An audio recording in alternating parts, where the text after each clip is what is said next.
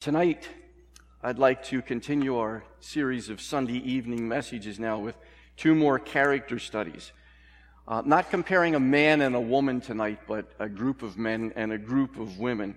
We're going to be comparing them, and they're not as well known as some of the other people in Scripture, some of the major Bible characters. Let me just mention this. The series is entitled Life Lessons from Lesser Knowns. And leading off is what I refer to as the Zelophehad 5. Maybe you don't know them under that name, but certainly you've heard of Noah, correct?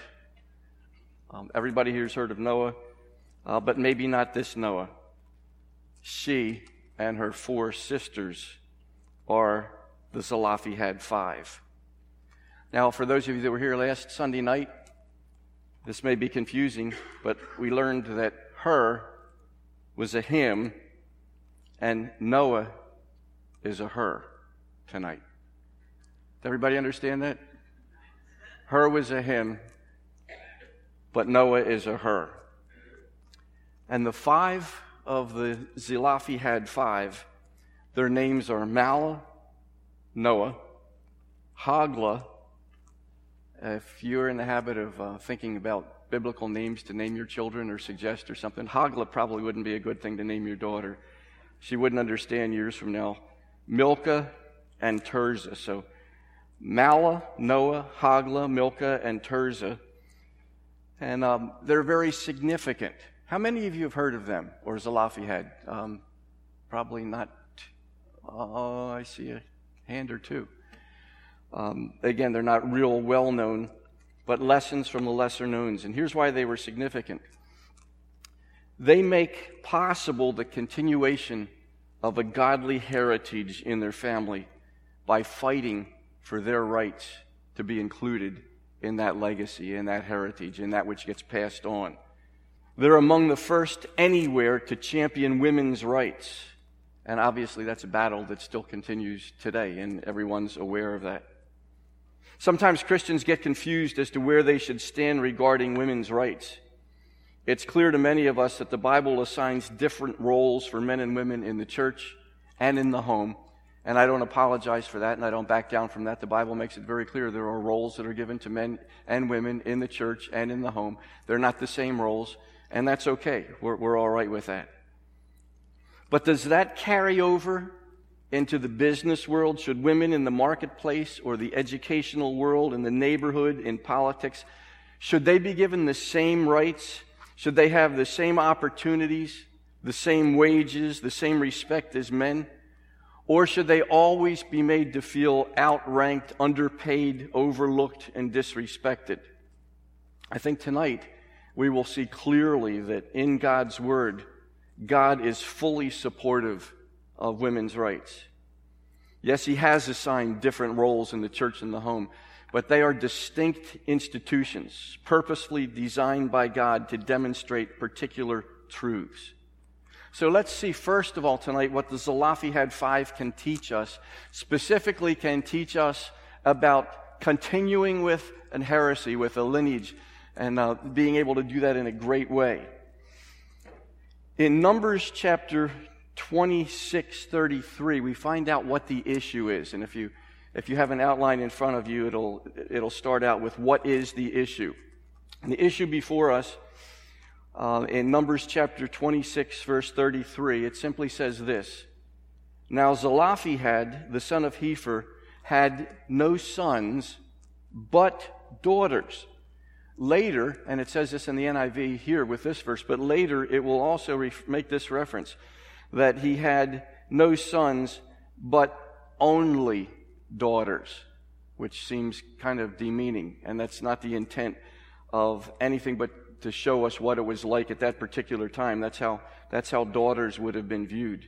And then they're named. The names of the daughters of Zelophehad were again named, and we know them. Little background before we get into the rest of this story. Background that is largely taken from other sources that I've consulted.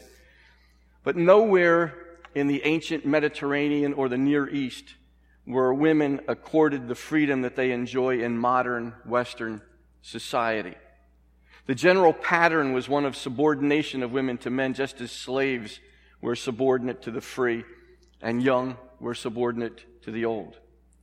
Women were viewed as chattel or property. Women were something to be owned, something to be used. Women's life centered on marriage, children, the home. Domestic tasks were very time-consuming, involving spinning, weaving, fetching water, grinding corn, baking bread, washing clothes, taking care of children. I know what some of you are thinking. We're still in that same rut in some cases. Male children were more highly esteemed than female. Baby girls actually sometimes were left to die by exposure. Boys received a better education than their sisters.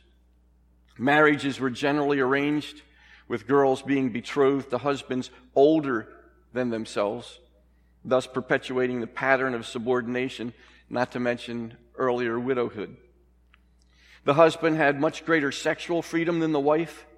Women had few, if any, political rights. In most cases, women were not permitted to own property. And it was into a culture and a time like that the Zelophehad 5 entered. Let's turn to Numbers chapter 27 and we can read about them. Numbers chapter 27. I'm not going to read the whole scripture at one time, but we'll do it in pieces so that we can see the story as it develops. But if you will turn to Numbers 27, and we're going to look first of all at verses 1 through 4. Then drew near the daughters of Zelophehad, the son of Hepher, son of Gilead, son of Machir, son of Manasseh, from the clans of Manasseh, the son of Joseph. The names of his daughters were Mahlah, Noah, Hoglah, Milcah, and Tirzah. And they stood before Moses and before Eleazar the priest and before the chiefs and all the congregation at the entrance of the tent of meeting, saying, Our father died in the wilderness. He was not among the company of those who gathered themselves together against the Lord in the company of Korah, but died for his own sin, and he had no sons. Why should the name of our father be taken away from his clan because he had no son? Give to us a possession among our father's brothers. From the background that I just mentioned a moment ago and from your knowledge of the scriptures in that time, I think it's pretty obvious that what these women did took a lot of courage. Just if nothing else happens, we can say that these were courageous women because they were standing up against a lot of the things that were going on at their particular time. You'll notice verse 2 once again. They stood before Moses, the leader of the entire nation, and before Eleazar, he was the chief priest, and before the chiefs and all the congregation. That means that this was everybody was there. That means that they didn't have a private appointment with somebody, and if it didn't go real well, there wouldn't be any embarrassment to them. They could just walk away, and one individual maybe would have been involved. But this is in front of everyone. This is kind of like public speaking. You know what the number one phobia in our country is? It's public speaking. These women had to make the request at the entrance to the tent of meeting, the place of great importance, standing before these important leaders and everyone else. What they did was certainly unprecedented. They had to bring up a whole new concern in front of the country's dignitaries and all the rest of the people. These ladies also showed spiritual discernment. If you look at verse 3 again, they wanted to be sure to mention that their father was not among those who rebelled against the Lord in the rebellion of Korah, but he wasn't perfect either. He was one of those who had died in the wilderness. Most of the men of a certain age had died in the wilderness. Only Joshua and Caleb were allowed to continue to live beyond that particular time frame. So these ladies showed spiritual discernment, recognizing the sin of their father, but also recognizing that he was not one of those who rebelled directly against God. They made a reasonable request to protect their father's name and to keep property within the family. Regardless of what would happen, these women are to be applauded for their courage, their insight, their innovation, their spiritual discernment, and their wisdom. And I stop and ask a question, are these kinds of qualities a matter of gender? Are these qualities that these women, it's a surprise that that's what they were? Usually this is what we think of as men. No, not at all. There was a lady who was quite a bit of an innovator, one who set a real strong example for all of us. Do you remember Sally Ride? Anybody? Not personally, but you remember Sally Ride, the astronaut, who absolutely earned her way to be in space. To begin with, she's brilliant, having excelled in such tough subjects as X-ray astronomy and free electron lasers at Stanford University, from which she holds a PhD. Out of 8,000 applicants, she was chosen to be one of 35 in the 1978 class of astronauts. NASA officials gave her high marks, indeed saying that she had the right stuff. Sally Ride's experiments in space not only raised high the banner of women's expertise, but also signaled a perceptible change in America's social attitudes. Are brains, skill, courage, and stamina a matter of gender? Of course not. But up until the 1970s, women were still fighting in order to be acknowledged with any type of honor. It's something that started a long, long time ago and continues to our day. How was the issue handled? They came with a request before Moses and all these people. So what happened next? Let's look at verse 5. How the issue was handled, very simply. Moses brought their case before the Lord. Now, that's a great statement. It could have been dismissed as out of hand. It could have been ridiculed. Can you imagine all the guys who would have been there in that assembly? All those who would have been fighting to keep the things the way they'd always been? It could have been sent to a black hole committee and never emerged again. We'll get back to you. Could have gotten the ladies in trouble for not knowing their rightful place. They could have been told, if you want land, we're going to exile you to the desert. You can have all the land that you want. You can go back to that wilderness. They could have been told, we've never done it that way before and we're not about to start now. It's worked well to this point. But none of that happened. Moses took it right to the top. Moses, it says, brought their case before the Lord. He treated this as a very serious question. It needed the Lord's direct answer. How was the issue resolved? Let's pick up the story in verse 6. And the Lord said to Moses, I love these next words, the daughters of Zelophehad are right. You know, that's solving the issue right away. The answer is right there. Moses took it to the top, and God, being at the top, said immediately, the daughters of Zelophehad are right. You shall give them possession of an inheritance among their father's brothers, and transfer the inheritance of their father to them. And you shall speak to the people of Israel, saying, if a man dies and has no son, then you shall transfer his inheritance to his daughter. And if he has no daughter, then you shall give his inheritance to his brothers. And if he has no brothers, then you shall give his inheritance to his father's brothers. And if his father has no brothers, then you shall give his inheritance to the nearest kinsman of his clan, and he shall possess it. And it shall be for the people of Israel a statute and rule, as the Lord commanded Moses. Before entering the promised land, it was good to get some of these things settled. It was good to have them written down. It became the law of the land. So how was the issue resolved? God decided the ladies were right. And in this case, the Lord gave a favorable decision to the women. In fact, the response of the Lord even went beyond their request. They requested landed property. We deserve to have this property that was our father's. But God gave them a hereditary possession of landed property. It then became up to them to give that to whomever they wanted to. They could leave that to whomever they wanted to. The point seems to be that not only would they receive the property, they could transfer it to all their heirs that they wanted.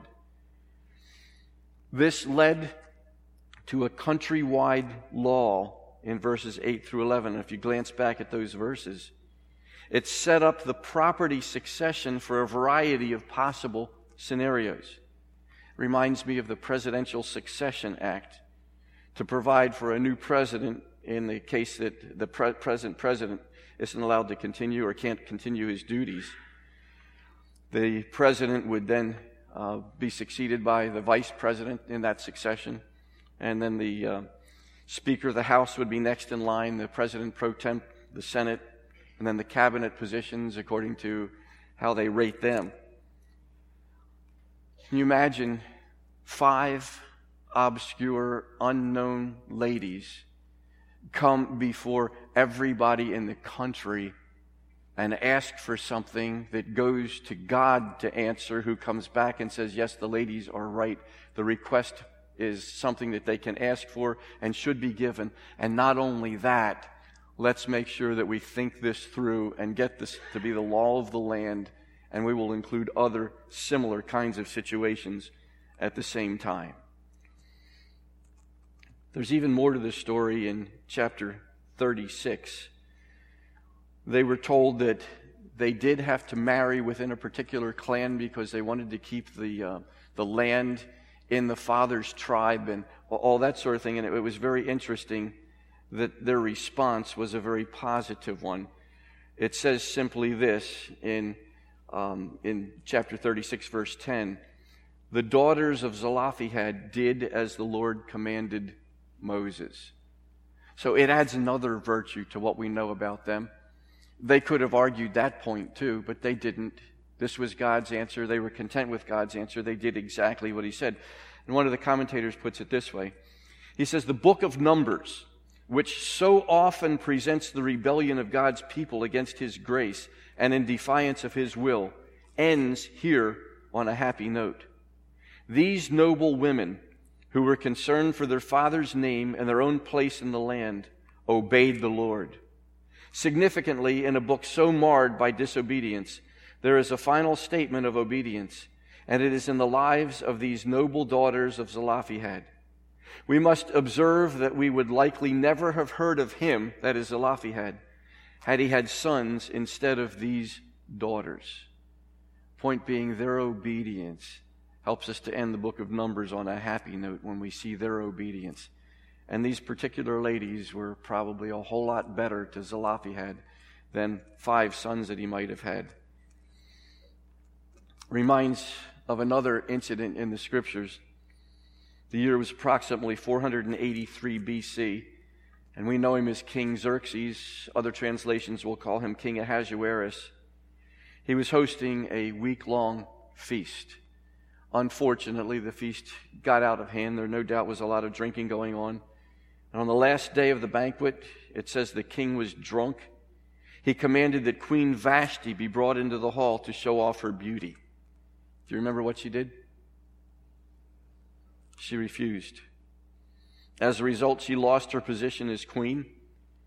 One of the historians, Herodotus, suggests that Vashti may have feared for her dignity and for that reason said no. If that were the case, it underscores a fundamental problem of the way some men perceive women. It's not a new thing, all that we keep seeing with Me Too and all the other kinds of things, with the way that men have treated women down through the many, many centuries, continuing on to our time. In nearly every culture, women have been used by men who have seen themselves as superior to them. Interesting that Jesus never treated a woman in a demeaning way. Instead, he elevated the status of women in a male-dominated society to one of equal dignity and worth. And in Galatians chapter 3, verse 28, Paul declared that oneness in Christ transcends all distinctions between men and women. And you know this verse, Galatians 3:28. There is neither Jew nor Greek, there is neither slave nor free, there is neither male nor female, for you are all one in Christ Jesus. And so I probably don't need to say this. I hope I don't need to say this, but for any of the men who are here, any demeaning attitude, comment, or action toward women by man is contrary to God's word. It's every woman's right to be treated with respect, dignity, and honor. And if our culture isn't living that way, I trust that as salt, light, and fragrance, that's how we live, and that's how people will hear us speak about and to the ladies. There was one more time that these ladies showed courage. You might think that this is enough after all they've done. And imagine the ripples that have come from their audience with the nation and with the nation's leaders. Now, one more thing. You would think that maybe they don't want to do one more thing. Maybe they don't want to press their luck, if you use that expression. But in Joshua chapter 17, let me read these verses to you. Joshua chapter 17, verses 3 and 4. It says, Now Zelophehad, the son of Hepher, son of Gilead, son of Machir, son of Manasseh, had no sons, but only daughters. And these are the names of his daughters, Mahlah, Noah, Hoglah, Milcah, and Tirzah. They approached Eleazar the priest and Joshua the son of Nun and the leaders and said, The Lord commanded Moses to give us an inheritance along with our brothers. So according to the mouth of the Lord, he gave them an inheritance among the brothers of their father. What do we have here? A reminder. It was all set up in advance. Moses was gone. Now the land was being allotted.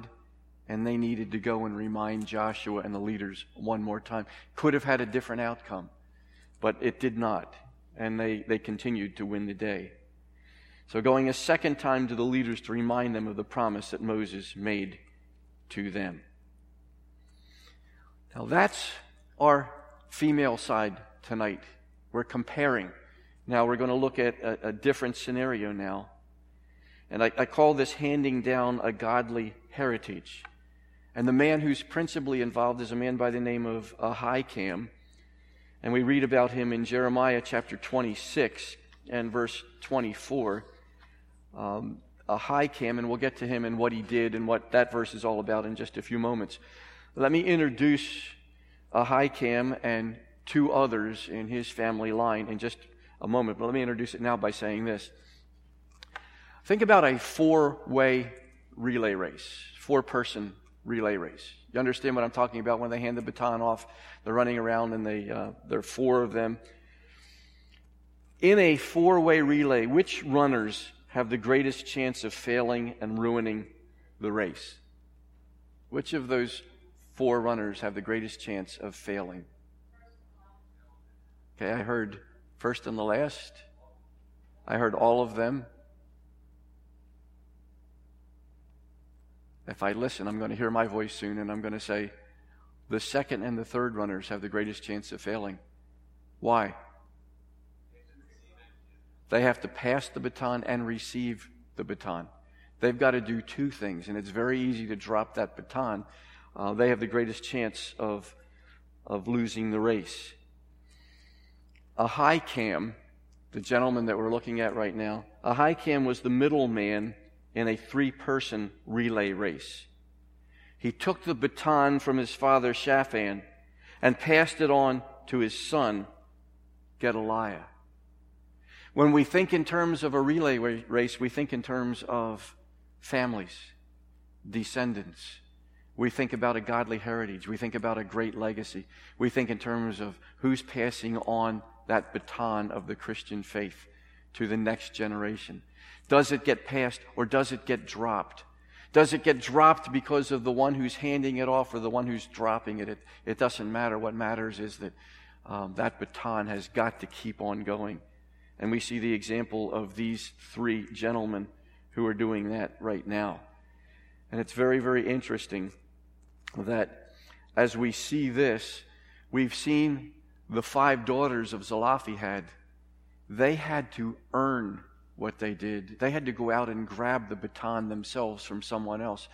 These three gentlemen we're going to talk about tonight, they simply handed it the way it ordinarily is handed off. So Ahikam is going to be the middleman in the three-person relay. And we're going to look at the first one in that race, a man by the name of Shaphan, who was a high-ranking official in the reign of Josiah. He was referred to as the secretary. And we read about him in 2 Kings 22. I'd like to invite you to turn to 2 Kings chapter 22, if you will, please. 2 Kings chapter 22, and we pick up in verse 3. Josiah is now the king in Judah. Josiah will prove to be one of the very good kings. He was young when he took his office, but he will turn out to be a very good king, and there will be revival during his time. There will be reform. There will be a lot of positive things happening. As we look at chapter 22 of 2 Kings, verse 3, in the 18th year of King Josiah, the king sent Shaphan, the son of Azaliah, son of Meshullam, the secretary, to the house of the Lord, saying, "Go up to Hilkiah the high priest, that he may count the money that has been brought into the house of the Lord, which the keepers of the threshold have collected from the people. And let it be given into the hand of the workmen who have the oversight of the house of the Lord, and let them give it to the workmen who are at the house of the Lord repairing the house. That is, to the carpenters and to the builders, to the masons, and let them use it for buying timber and quarried stone to repair the house. But no accounting shall be asked from them for the money that is delivered into their hand, for they deal honestly." And then something amazing happens. Verse 8 tells us, "And Hilkiah the high priest said to Shaphan, the secretary, 'I have found the book of the law in the house of the Lord.'" That book of the law had been lost. They didn't have God's instructions on many things. But now they did. And Hilkiah gave the book to Shaphan, and he read it. And Shaphan the secretary came to the king and reported to the king, "Your servants have emptied out the money that was found in the house and have delivered it into the hand of the workmen who have the oversight of the house of the Lord." Then Shaphan the secretary told the king, "Hilkiah the priest has given me a book." And Shaphan read it before the Lord. And then what happens? They read that book, and the whole nation is changed, because now they're reminded of how God wanted them to do things. This was the book of the law. This was God's word to them. So Josiah sent Shaphan to Hilkiah the priest. This is in the year 622 BC, with the instructions and the funds for the repair and renovation of the temple. He possibly was the one to oversee the project, since when Hilkiah discovered the book, he gave it to Shaphan. And then he reported to King Josiah and read the book of the law to him. So he had the privilege of delivering it, a baton of its own, and then reading it to King Josiah. Josiah appointed Shaphan as part of the committee to inquire about the authenticity of the book, which they did. Josiah's reign then was that of a great revival. The remainder of the references to Shaphan occur in the activities of his sons. He had 3 sons. One of them, Ahikam, we're going to look at further. Another son that we're not going to really look at was Elisha, who was an official messenger of King Zedekiah and a delegation sent to Nebuchadnezzar. He also carried Jeremiah's letter to the exiles in Babylon. He was somebody that was well respected, somebody that obviously was well brought up. There was a third son, Gemariah, who had a room or chamber in the temple from which Baruch, the secretary of Jeremiah, read aloud the ominous prophecy of Jeremiah later on. And Gemariah was among those who pleaded with King Jehoiakim not to burn the scroll that Jeremiah had written, basically where God said, "Here's where you're wanting. Here are some serious problems." And the king decided to just burn it up. He'd cut it up into pieces and threw it in the fire, even though people like Gemariah were telling him not to do that. That was God's word. But the one son of Shaphan that we want to stay with is Ahikam. Ahikam, the middleman in the relay. And there's not a lot to be said about him, but there's some things that are very important. In one instance, in 2 Kings chapter 22, verses 12 through 14, we read some things about Ahikam. It says, "And the king commanded Hilkiah the priest, and Ahikam the son of Shaphan, and Achbor the son of Micaiah, and Shaphan the secretary, and Azariah the king's servant, saying, Go inquire of the Lord for me, and for the people, and for all Judah, concerning the words of this book that has been found. For great is the wrath of the Lord that is kindled against us, because our fathers have not obeyed the words of this book, to do according to all that is written concerning us. So Hilkiah the priest, and Ahikam, and Achbor, and Shaphan, and Azariah went to Huldah the prophetess, the wife of Shallum, the son of Tikvah, son of Harhas, keeper of the wardrobe. Now she lived in Jerusalem in the second quarter, and they talked with her, and she validated that this was in fact the law of the Lord. I don't know if you caught the point that was here, but we have these two individuals, Shaphan, and now with him on that same committee is Ahikam, father and son working together in a very, very important development that absolutely turned the nation of Judah around at this particular time. So Ahikam becomes a middleman in one of these races. He's handed a baton by his father, Shaphan. And what will he do with that? Well, he's going to pass that on. We'll find out in just a moment also. Because he becomes the father of Gedaliah, who would become the governor of Judah after Jerusalem was destroyed in 586 BC. And when the Babylonians left someone local in order to be a ruler, they left the third one in this string of individuals. Something else about Ahikam that I alluded to earlier. His high position in Jehoiakim's court was doubtless instrumental in saving Jeremiah's life. There were other prophets who were often killed or imprisoned, and there was one named Uriah that just before the time of Jeremiah was killed, and Jehoiakim wanted to do the same thing to Jeremiah. He wanted to have him killed.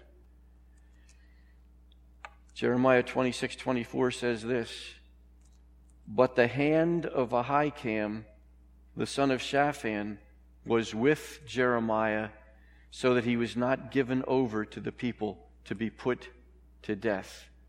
Ahikam became one who saved the prophet Jeremiah. And so we find this family very instrumental in passing on God's word to the nation, preserving the great prophet Jeremiah so that he could continue the work that God wanted him to do until the time was finished for the Lord to do that. So Ahikam's high position in Jehoiakim's court was doubtless instrumental in saving Jeremiah's life. He was a lifesaver. And then he handed the baton on to Gedaliah. Jeremiah chapter 39, verse 14 tells us that even Nebuzaradan, who was the chief officer for Nebuchadnezzar, turned Jeremiah the prophet over to Gedaliah. He turned him over to him. He trusted him enough to entrust Jeremiah to him. We also find out that later on Jeremiah was given an option. You can leave or you can stay here. And Jeremiah opted to stay there, and he stayed with Gedaliah. Some comments that are made about Gedaliah. The narratives reveal Gedaliah in a very attractive light as one who possessed the confidence both of his own people and their conquerors. That would be the Babylonians. A man of rare wisdom and tact, and of upright, transparent character, whose kindly nature and generous disposition would not allow him to think evil of a brother. A man altogether worthy of the esteem in which he was held by succeeding generations of Jews. So Gedaliah, the baton successfully passed to him, another godly man recognized by those around him. Well, how did they do in the relay race, these three? How did they do? 3 generations who supported the Lord, who were influenced by Jeremiah. Jeremiah, you could say, was their track coach. Jeremiah was the one who instructed them. He was the one who influenced them for the Lord. They paid attention. And listen to this. This to me is astounding. Shaphan helped to save Judah spiritually because he was instrumental in having God's word passed on to Josiah. Ahikam saved Jeremiah physically, and Gedaliah saved the Jews and Jeremiah. And in fact, he was killed serving the Lord.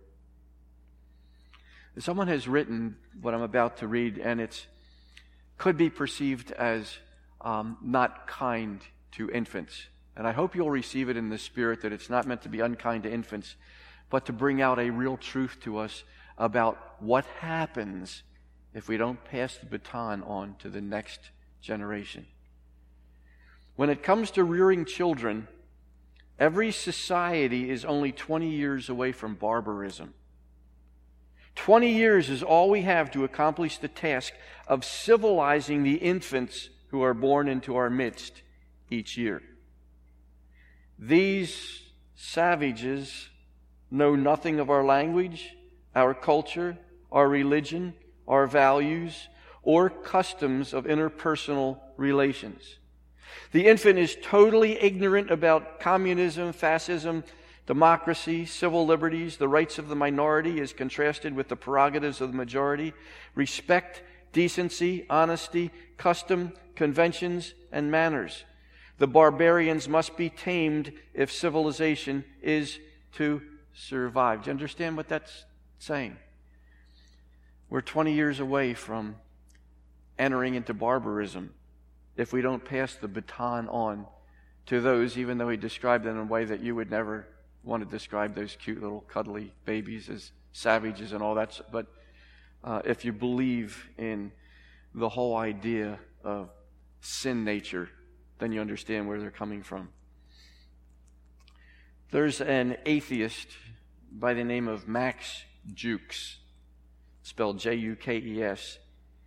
He lived a very godless life. All the reports indicate there was nothing at all good about the life that he lived. He married someone like himself, an ungodly girl, and from their union, I'm going to tell you some of their descendants. There were 310 who died penniless.